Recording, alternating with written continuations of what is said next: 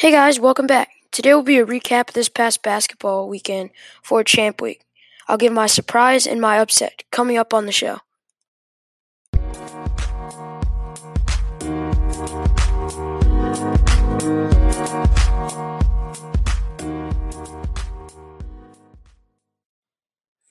Hey guys, so first off, my surprise is the Duke-UNC game.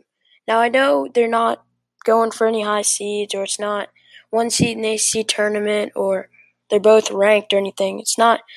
Still all the hype around it though. They're 7-7 in the previous 14 matchups and 4 points separating.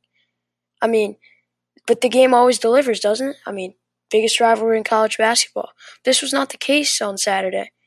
Duke shot, for some stats, Duke shot an abysmal 18% from 3, 5 of 27. UNC had 3 players in double figures. It was 91-73. Very surprising and uncharacteristic. Next will be my upset. My upset will be Oklahoma State versus West Virginia. Makes this an upset. I mean, it was all predicted to be a good game, but what makes this an upset is that West Virginia is top of the Big 12, and the Big 12 is stacked. And Oklahoma State didn't have Cade Cunningham. But that meant the other guys on the OK State team were going to have to step up, and they did a great job of that. OK State played a better game than West Virginia, and they seemed ready for everything. This shows how good the Big 12 really is. Heading into the Big 12 tournament, Oklahoma State's a 5, I'm pretty sure, and West Virginia's a 4. Virginia was crowned ACC champions, surprisingly, really. So they went on a 3-game skid. I made a podcast about that.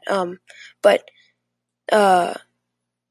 what was more surprising that they won was the fact that Florida State lost. Florida State, had they won against 9-14 Notre Dame, it would have been all theirs, 1 seed in the ACC tournament.